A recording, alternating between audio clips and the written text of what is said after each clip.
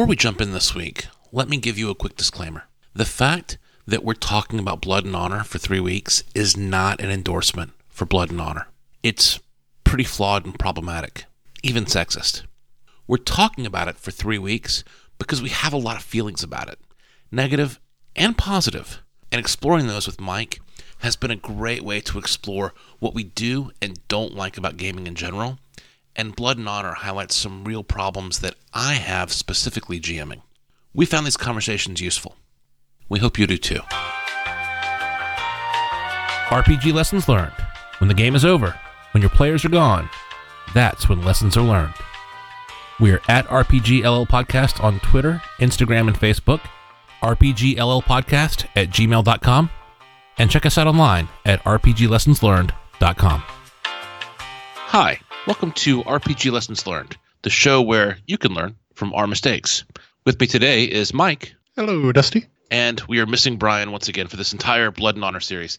Today is the last, it's the third part in our three-parter on Blood and Honor. Mike, I think I'll be glad to talk about something else for a while. How about you? Yeah, this is definitely interesting to kind of jump into it as just a very slim down one shot, especially since it's been a while since we've played anything else. But yeah, definitely ready to move on. Fair enough. So today we had this idea quite a while ago to do a SWOT analysis, and we were like, oh, what great content that would be. But then we couldn't figure out what to SWOT analyze. Yeah, I think it was kind of when we were in that period between transitioning between that dungeon crawl and the Frozen game, and there just wasn't anything to really analyze between the two. So we're going to do our first ever SWOT analysis of Blood and Honor. Now, let me say a few things about SWOT. SWOT is a framework for analyzing intangible concepts, processes, teams, and in this case, games. Now, when I say framework, so SWOT is just one axis more complex than a pros cons list. SWOT stands for strengths, weaknesses, opportunities, and threats. So picture a 2x2 grid. On one axis, you're looking at good and bad. On the other axis, you're looking at internal and external. Now, good and bad are intuitive. Those are your pros and cons. But internal and external is what makes this just a bit more complex than a pros cons list. Internal and external forces you to consider whether the pro or the con that you're listing is inherent to the concept itself, or if it's the result of an outside influence. So the internal good are the concept's strengths. The internal bad are the concept's weaknesses. The external good are the concept's opportunities. And I'm going to pause here. This bears emphasizing. Often in business speak, opportunity is a euphemism for problem. That's not the case here. Opportunities in SWOT analysis are positive. They are positive things, but they're just outside the concept that benefit the concept. Favorable conditions, you might say. And then finally, the external bad are the concept's threats. So you can see how SWOT's a great way to have a complete conversation about a concept. It forces you to think a little more deeply about what's going on. But let me emphasize before we start, SWOT is qualitative, not quantitative. There is no SWOT score. You can't count up the pieces of feedback to arrive at a net score. Just like a pros cons list, there will always be cons, no matter how great the concept is. But the con could be piddling, or the pros could be piddling and minor. So you have to qualify them yourself. So qualitative, not quantitative. In fact, as you listen to Mike and I capture our feedback, you may disagree with where we put it. We might capture a threat that you think is a weakness. You might be right. We might both be right. So let me emphasize that this is a tool to make sure you have a thorough discussion, not a quantifiable right-wrong scorecard. Okay, having said that, Mike, let's launch right in. Why don't we talk about the strengths first? So Blood and Honor, the system, what are the strengths? So I think it does have quite a few strengths, mainly in and just kind of how it operates overall. It does some unique things that some other games don't do that make it interesting, and I think that really draws out some of the strengths that this game has, right? So I think the first thing we ran into when creating my character was that you create your clan first and then your character.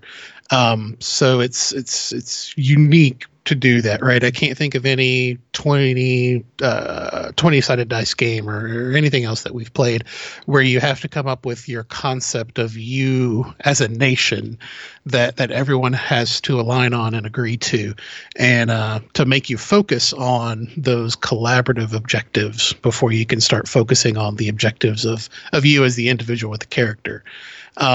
I think for you and I, it was a little easier because it was just me. So I was able to say, okay, my clan in this situation is me, and these are the characters of my clan that I will then, reflect in my creation of the character. It'd be interesting to see how this would work out with actual people at the table trying to collaborate and agree on what are the characteristics of my clan, what are our objectives. Yeah, I think you're right. I love the idea of rolling the clan first. I love the idea of defining your own clan. And you've got choices to make. And I think John Wick, the designer of Blood and Honor, does a good job of outlining those choices. What are your holdings? What type of daimyo do you have? There's 7 types of daimyo to choose from. There are all these choices that add up to some pretty interesting mechanics as you're rolling up your clan. And then you turn that right into rolling up your characters and making your characters part of that clan or part of another clan. The whole clan then character thing, it really landed with me. It landed with me in a positive way. And in fact, it also helps land a really core concept of the game right up front, which is that this is not the GM's world. With so many RPGs, it's the GM's world and you're just playing in it. But that's not the case here. And that starts with character creation, where the players get to create clans. And it also it rolls right through to the main mechanic, Mike. The next strength that I would list would be privilege. Privilege is an interesting concept, and I don't mean privilege in the sociology way. I mean privilege in the way that John Wick refers to it, which is that when you win your dice roll, you get privilege, and privilege means you get to say what happens next. So we could square off in a duel, an NPC and a PC, and the PC could win, and the PC might choose to lose the duel, but in a really favorable way. Like, hey, I won privilege, so I get to say what happens next, and I say, I maneuvered myself out of the way of his blow. I grabbed the back of his katana and I purposely pricked my thumb on the very tip of the katana so that he drew first blood, so that he won and he gets to keep his honor. But it was such a display of mastery for me that my reputation grows. You can do neat stuff like that, because winning privilege doesn't mean you won an attack roll against AC and all it means is you hit. It means that you get to say what happens next, period. It's such a wildly different concept. Privilege is the first thing I fell in love with as I read the book. I'll agree with that. I actually struggled with privilege a bit, and I think we'll probably get into this a little bit later on some of the weaknesses of the game, right? So depending on how you play games or the type of person you have at your table, that could turn into a weakness. But I agree that the concept of privilege as itself is very unique and makes it a strength. I can't think of any other game I've played where players at the table get to dictate, truths about the game universe. And it's literally that, right? You win your role, you get to dictate a truth. And I think combining that with the risks and the wager system makes that even more interesting, right? If you feel confident in your ability to dictate the truth, you then can take that a step higher and say, I feel so confident about this that if I succeed, I then get to make additional dictations about the truth. And I thought that was really interesting. And I think with the right wager, you really could steer the direction of the game in a way that no one else at the table is thinking about. And that could create some really interesting conflicts and add some real depth to the story. Yeah. So what Mike's referring to is our third strength, which are risks and wagers. So privilege, risks, and wagers, these are the core concepts of the game. And whenever you roll dice, you're making a risk. If you give up one of your dice to say an additional truth if you win, that's a wager. And privilege is when you win the roll, that's what you get the privilege to say these truths about what happened. The mechanics for risks and wagers are you have a pool of D6s. Various things add D6s to your pool. Some things take away D6s from your pool. But if you're always rolling for 10 no matter what. 10 is your DC no matter what. And you're adding up these D6s. Well, if you've got 5 D6s or 6 D6s, you're going to hit a 10. If you give up 1 or 2 of those, in addition to the truth you get to say by winning privilege, you get to say, if you give up 2 dice, 2 more truths for a total of 3. So really simple mechanics, but interesting. Mike, I can't remember now, even though we just did this the other day. Did you actually make any wagers? I think I did one, and I can't remember what, but I was for the most of the game, I was scared to make those wagers, right? So I didn't feel comfortable in the system yet. I didn't even know really what to do with privilege when I had it. I was still shaky on how to do it. So in that playthrough, I didn't feel at the time that having additional truths, additional privileges could benefit me too much, since I didn't know what I was doing yet. Fair enough. So the fourth strength, aging. I would not have listed this as a strength, probably. I liked it, but I didn't like it as much as you. You really liked aging. Talk about, why did you like aging so much? I really clung to this because in all the games we've played so far, there hasn't been like a really solid mechanic for aging. Or if there has been a mechanic for aging, it's been kind of clunky and difficult to track, and then doesn't really make an impact on anything. I felt this game was one of the first games that had an aging mechanic that made a real difference to your character. There were benefits and withdrawals or drawbacks. Drawbacks, yes, thank you. There are benefits and drawbacks from aging that made a significant impact to your character. To have it take place in the mechanics, and I think having it aligned with the seasons, I thought that was a really nice touch. Let's cover the weaknesses. So weaknesses, remember, these are things that are internal to the game, but that are bad or negative. So players, Yeah. only a certain type of player, and by certain type I mean mature. Only a certain type of player can really play this game. Mike, you had me add this one. Tell me what you're thinking here. Yeah, so I mean, it's kind of going back to we've all encountered that type of players where their measure of success for winning at RPGs is, proving that they're the smartest guy in the room. They're going to do everything they can to try and unravel the DM's games. They're going to try and do things to crush other players' agencies to prove that they're the quote unquote best at the game, right? So you kind of have that problematic player who's not there to tell a collaborative story, who's approaching it as like a game of Risk or something like that, and not exactly maybe quite getting what RPG is for. And I think that player just would not work out in this game, right? Because the primary agency of the player in this game is dictating the truth. So if he's going to try and quote unquote win this game by being superior to all others, he's going to do nothing but try and dictate other people's truths. Yeah, even more so than D&D. This is not a game you can win. There's no winning in this game. D&D, there's no winning either, and the book emphasizes that. But you could see very easily how D&D could be misinterpreted as winning. If you succeed in the adventure, you've won the adventure. When you defeat the bad guy, you've won the fight. This is so story-driven with the whole privilege concept that winning is just more foreign here. And those types of players not only will be bad for your game, I think they'll be miserable. Yeah, I'd agree with that. I would see them not enjoying this game at all. So it's a niche game. How about that? A better way to say the weakness is this game would not have massively broad appeal across every D&D player ever.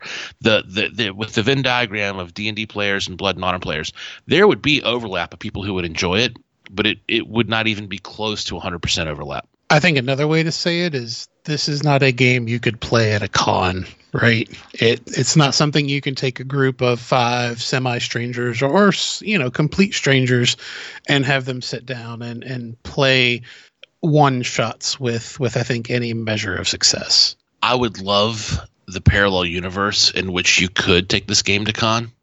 And I think you probably could if it was not an RPG convention. If it was like a convention of improv actors, you could completely take this game to con. But in my experience running games at con, Mike, you're right. You generally get a passive table of strangers who don't know each other, and it'll be really hard to get them to put their necks out and just start making up truths about the universe. Yeah, I agree with that. And that's a great point about, a convention of, maybe people who have a lot of experience at collaborative storytelling, or maybe like an authors conference, right? Improvisationalist / authors con 2019.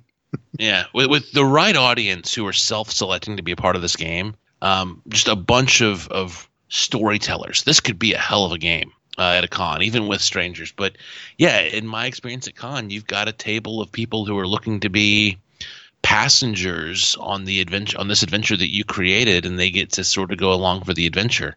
They're not looking to make waves and make splashes. Anyway, so good point. Yeah, a certain type of player. I think we've talked about that quite a bit. Overly mechanical. This was mine.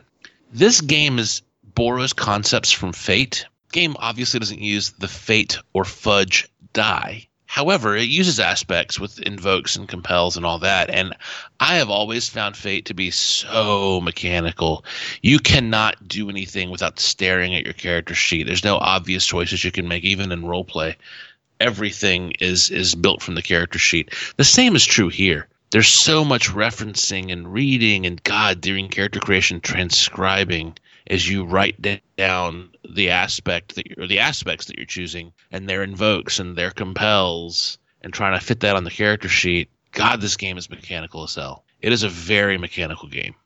I think one of the things I was trying to think as we played, thinking how you would operate this game as a GM, right? With the super specific invoke and compels, you literally have to memorize all these conditions of each of your players at the table, right? And so every choice you make as trying to manage the game, you're having to keep in your head, am I adjudicating these rules properly to these very specific properties on the character sheet through invoke and compels? And I think that definitely works against it, because in any other RPG game, you can have a sense of a person's character. You have, be it alignment or just kind of how they operate at the table. As long as you're in Flavor Town, right, you're okay. But in this game, it's super specific, and there are super specific actions that have to be taken if the player character chooses a certain decision. And I think that's hard to manage. You and I both theorized that this game might be more fun with more people, because different people could step in and exercise privilege and take the spotlight and contribute different ideas at different times. But I will never run that game. I will never run that game because of exactly what you're saying. As GM, I've got to keep up with all that. And my way around it, as you know, and as we talked about, is I built I'm frankly very proud of this Google Sheets workbook that I built, where every character can be a sheet, every NPC can be a sheet, and I can go reference that stuff in the workbook, because I made this thing where you can make your clans and make your characters all from this workbook. Even with the workbook, I'd have to pause the game to be like, oh, hang on, I'm about to interrupt Brian's character.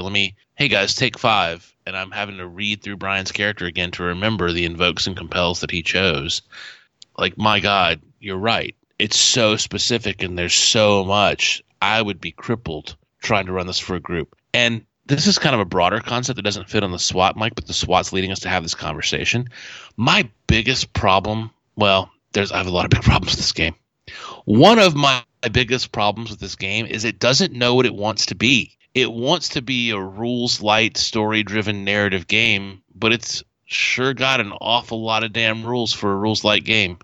Yeah, that's one of the things I even struggled with in creating a character, right? Was seeing, not until the end had I finished my character, of thinking of how all these different things string together, right? So you got your benefits from your clan, you got your benefits from your abilities, you got your benefits from 3 or 4 other sources. And it's not until you get to the end of creating a character that you can even see kind of how this mechanic works to generate your numbers for being successful at creating privilege.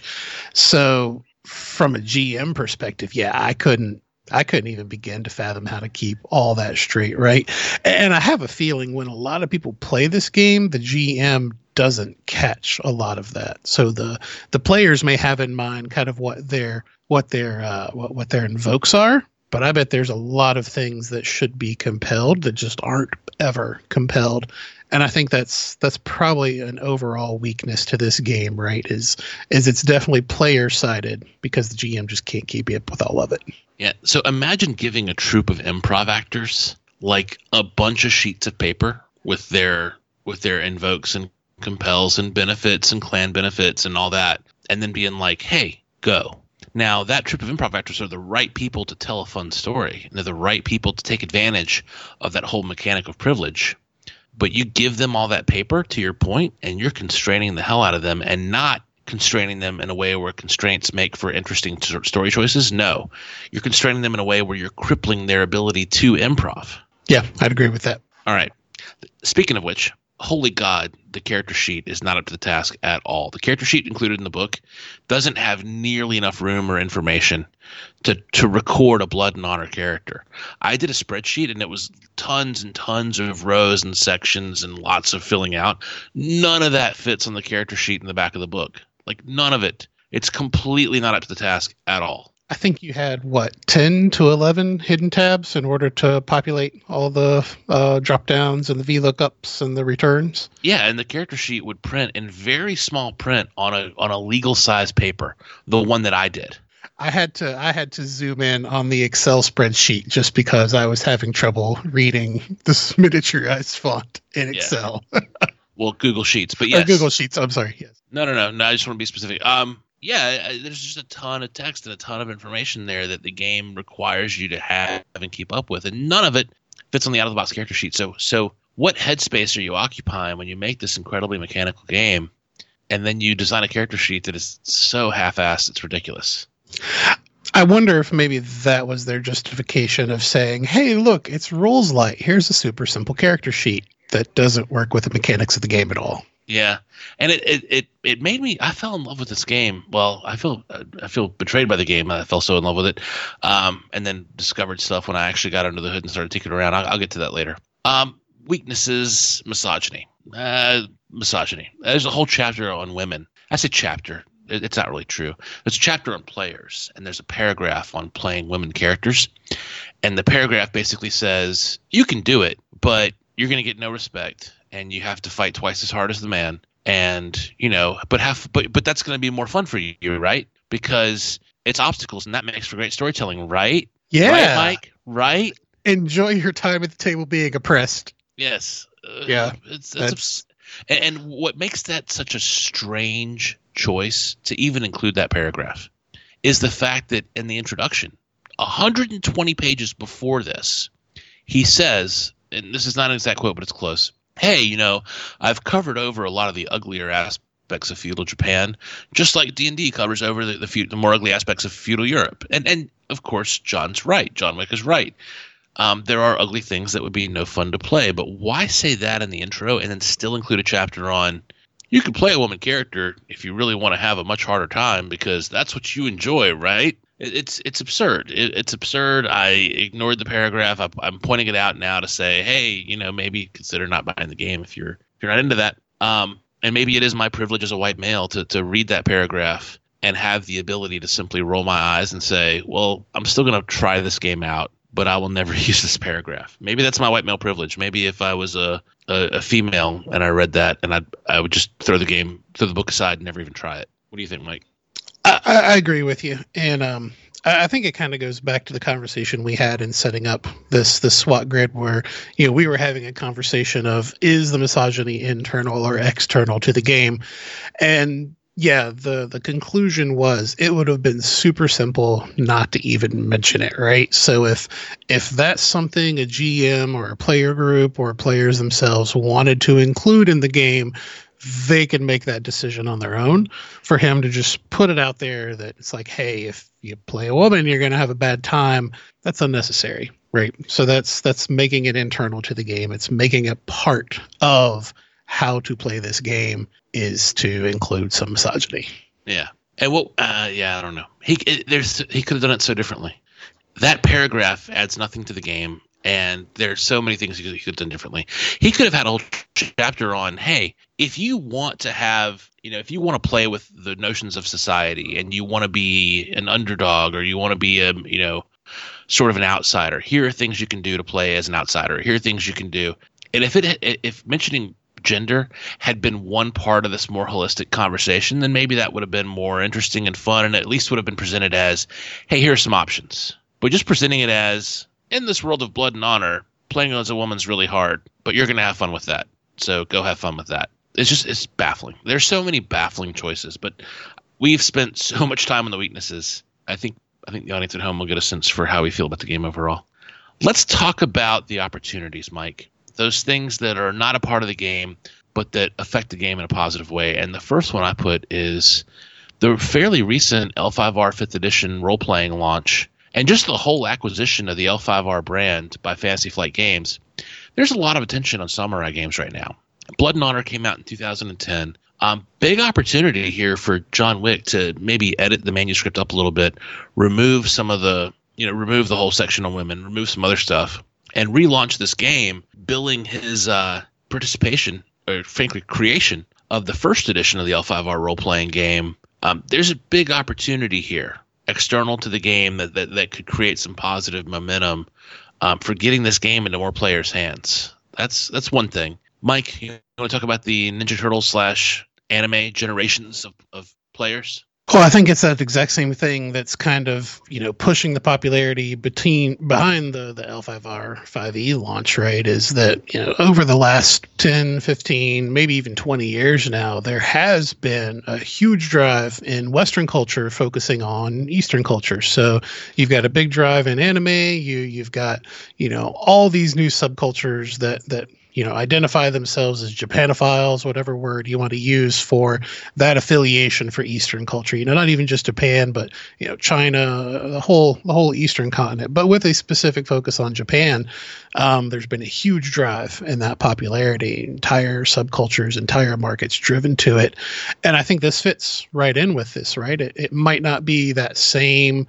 specific anime subculture, but you always can make a callback to feudal Japan whenever you start talking about that affiliation with being a fan of Japan just in general. Yeah, there's a big audience here. There's a big potential audience here. All right, threats. Bookkeeping. We've sort of already covered this in weaknesses. Just collaboration between players, collaboration of the players invoking and compelling the NPCs aspects and NPCs compelling the players aspects and all that. It just requires a ton of bookkeeping. If you tried to use the inadequate character sheet, you'd have to make copies of it for your friends and for the GM, or just constantly, the GM. If we play this purely with paper character sheets, Mike, I'd constantly be like, "Hand me your character sheet for a second. Let me look at your aspects again. Hand me your character sheet again. Let me look at this. Let me look at that. Let me look at this."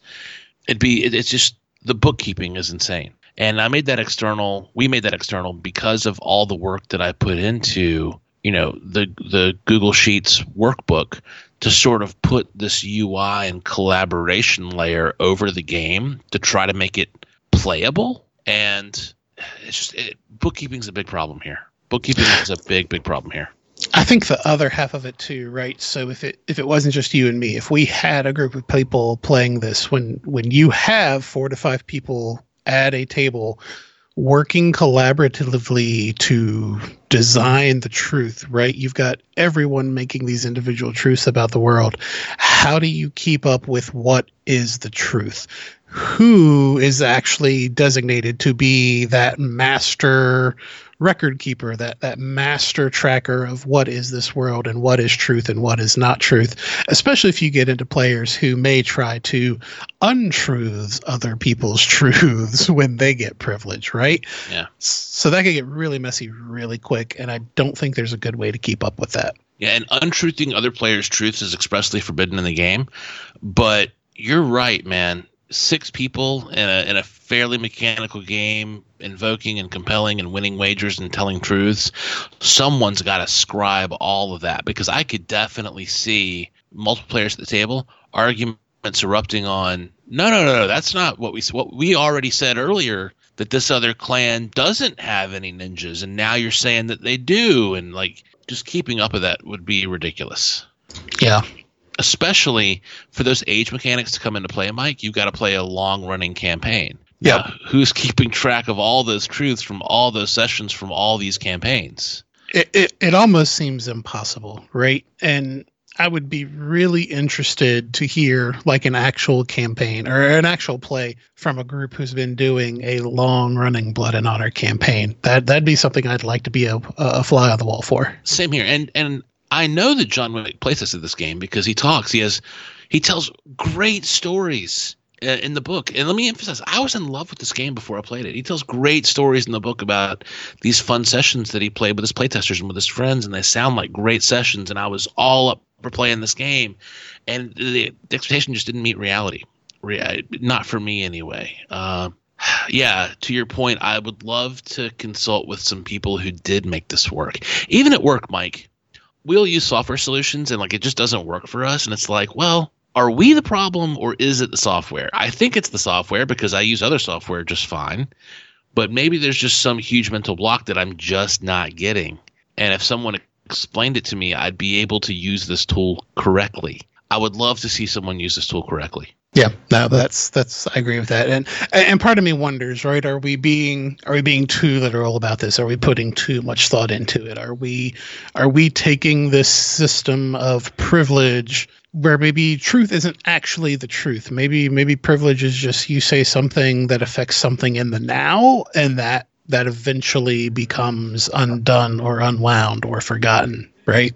How specific are the mechanics to this game? Yeah. Or does the GM actually still have some finite control over his players where the GM ultimately gets to ignore their truths on a long enough timeline? Yeah, so here's my plea to the audience out there is when we talked bad about Savage Worlds, we could all see how Savage Worlds would work great at a physical table.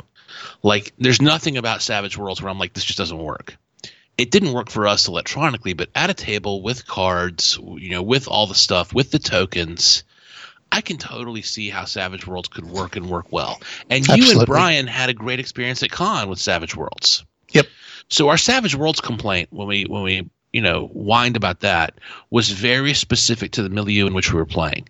My complaints here are much more severe and endemic to the system itself. And I would love to hear from someone who has figured out how to make it work. I would love that. That's a great point, Mike. All right, the last threat. The last threat's identity politics. And I hate using that term because is it positive? Is it negative? Let's be clear. Mike and I are inclusive. Everyone should play.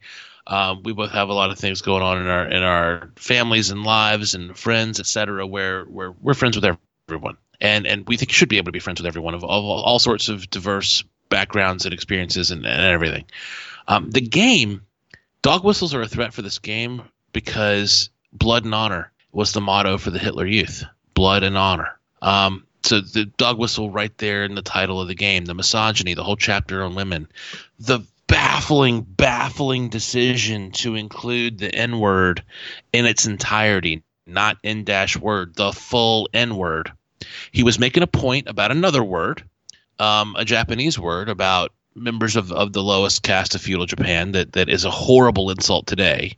He wasn't using the N-word casually. He was trying to make the point that this other word is as bad as the N-word, but instead of saying N-word, he typed out the full N-word. And it's a baffling decision. So many decisions in this are baffling that didn't add anything to the game. So again, who does this game serve? Mike, John Wick was courageous enough to say, hey, a Western guy creating a game steeped in Eastern philosophy and leveraging samurai could be taken as cultural appropriation, but I'm still going to make this game. I'm still going to put this game out there. All right, cool. Bold decision. You're already making a bold decision there.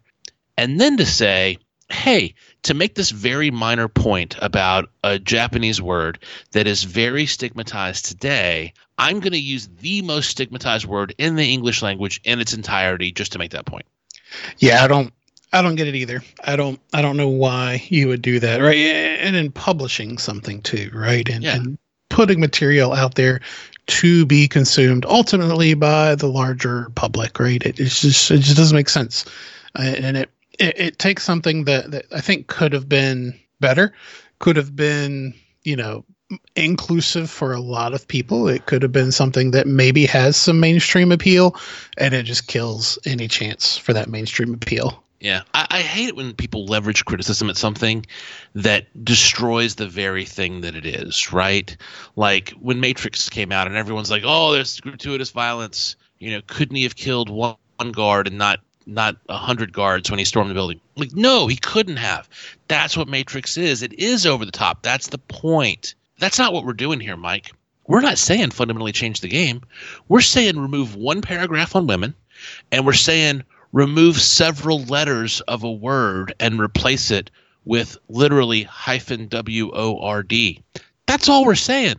Or you don't even have to do that far, right? You can simply say that this Japanese word that's highly offensive and should not be used in good public is like any other word that's highly offensive and should not use in good public. You don't even have to draw a parallel because you've already baselined that it's a highly offensive word that you would not use in the general public. Yeah. Or even amongst your friends if you're, a good person. And I'm sure someone's listening saying, you know what? I see John Wick's point. It is just a word, and I should be able to use this word because we're all adults. And I should especially be able to use this word to illustrate how bad another word is because we're all adults. And I hear that, but on the other hand, being controversial, you're already controversial and culturally appropriating samurai for this game. And I'm cool with that because that's what the game is. Why court more controversy? Sometimes discretion is the better part of valor. Sometimes you look at a choice that you're making and you ask yourself, is this the battle I want to fight? Do I want to tank this 130, 140, 150, whatever it is, page book? Do I want to stake that entire book and its success on my right to use this one word or my lack of right to use this one word? It's just a baffling choice that's nothing to do with the core of the game. And then the title. I would love – there are many times in life, Mike, where I'd love to say, I wonder what would have happened if I would have Googled this term in 2010. But today, when you Google Blood and Honor, amongst the first results – in fact, I'm going to do it right now. If not the first result, is the Hitler Youth slogan. Blood and Honor. Google. Very first result, Blood and Honor, Wikipedia. Blood and Honor may refer to the German Blut und Honor, the motto of the Hitler Youth. Blood and Honor, second result, is a neo-Nazi promotion network and political group. Blood and Honor, third result, Southern Poverty Law Center, based in the UK. Blood and Honor is a shadowy international coalition of racist skinhead gangs.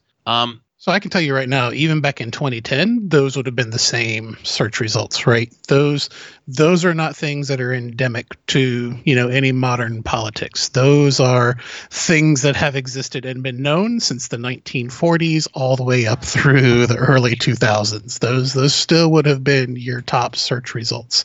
And it does make me wonder, with the obvious history that's there, was this an uneducated thing? Did he not understand, or is this something that's intent to draw certain attention to this game and this mechanics, right? Because it's hard to make that argument that it's innocent, because as soon as you were like, we're playing Blood and Honor, I was like, oh wait, hold on, that's something in my head that I think I know what it is. Let me double check. Oh my god, yes it is. Okay, wait, no, it's a samurai game. I think we're okay, right? Yeah, and that's the point of a dog whistle, right? Is to be tough to recognize.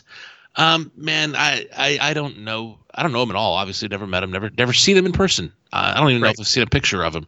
I'm not going to call the guy racist. No. But I am going to say he should have Googled the name of his game. Absolutely, right. Especially if it's something you're legitimately putting out there for mass consumption, to be marketed, to be purchased, to be bought, whatever. Yeah, and part of being a professional writer, so I haven't written fiction, right? I haven't put game systems out there, but my job for many years was to be a technical writer, and that's still a lot of my job internally today. And you learn so I was a professional writer for years, and I still do a ton of writing in my job today. It's for consumption inside of a company and not outside, but I'm a writer. And in writing, you learn that audience is king and the perception is king. And if I write a passage in our knowledge management system that draws a lot of questions, then I can't look at it and go, well, gosh, this really specific word that I used makes all the sense in the world, and it's everyone else's problem for not getting it. No, I do not get to say that. You have to bow to your audience, and you have to choose your battles so that's the whole point of editing. The whole point of editing and commercial writing is that you have to take these things that you love and you have to murder your darlings. I forget the lady who said that, but she was a famous writer. Murder your darlings. You have to edit your writing. You have to make these choices. You have to kill these things that you love to make the game consumable by mass audience. So these are not huge concessions that we're asking for. I'd agree with that.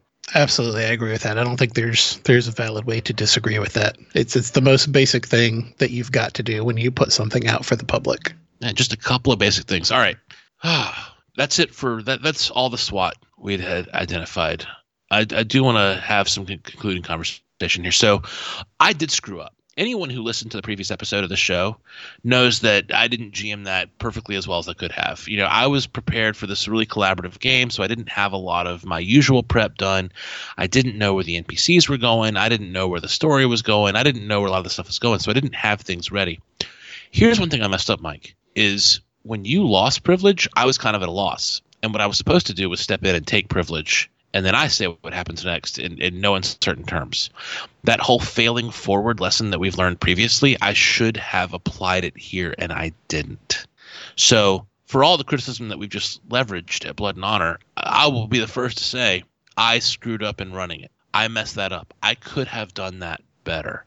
I gave you the reins too much. I asked too much from you, and when you didn't make your roll, I was kind of like, well, I guess you don't get to say what happens next. And I didn't jump in and say what happens next. I did a bad job with that. I could have done better, but here's the thing: I'm not going to play this game again. I don't think, unless you have a burning desire to, Mike. No, I don't feel it. So anything you want to sum up here at the end? Your final thoughts? I think it's kind of what we always say in this game, right? Or in this show. Don't take our word for it. Definitely feel free to give it a try yourself. It may be the perfect thing for your group, for your party, for your friends, and that's A-okay. And again, if there is anyone out there who's running or has been successfully running a Blood and Honor campaign, especially a prolonged one, we would love to hear from you. Hit us up on Twitter, whatever. But I still would really like to see someone who's playing this game and how it's going out for them. Yeah, it's fair. Mike, I gave this game to Tanner for Christmas. Uh-oh. Yep. I sent him a PayPal and I said, hey, this is for this game on JohnWickPresents.com. I had, at the point I sent him that, I had ordered my physical copy. It had not arrived yet. I owned the PDF copy. I've owned the PDF copy for years. I had an account on JohnWickPresents.com and I bought the PDF and I read it. I didn't read it cover to cover. I never caught the N-word. I hadn't Googled the meaning of Blood and Honor. I hadn't caught the chapter in women. There's a lot of stuff that I hadn't caught. I hadn't yet realized that the character sheet wasn't up to the task. I hadn't thought through what all of these aspects and compels and all the characters having different ones. I hadn't thought through what that would mean to actually the practical points of running a game. I was just sort of in love with the flavor of it, and I was in love with the stories that John Wick tells about running his sessions of these games.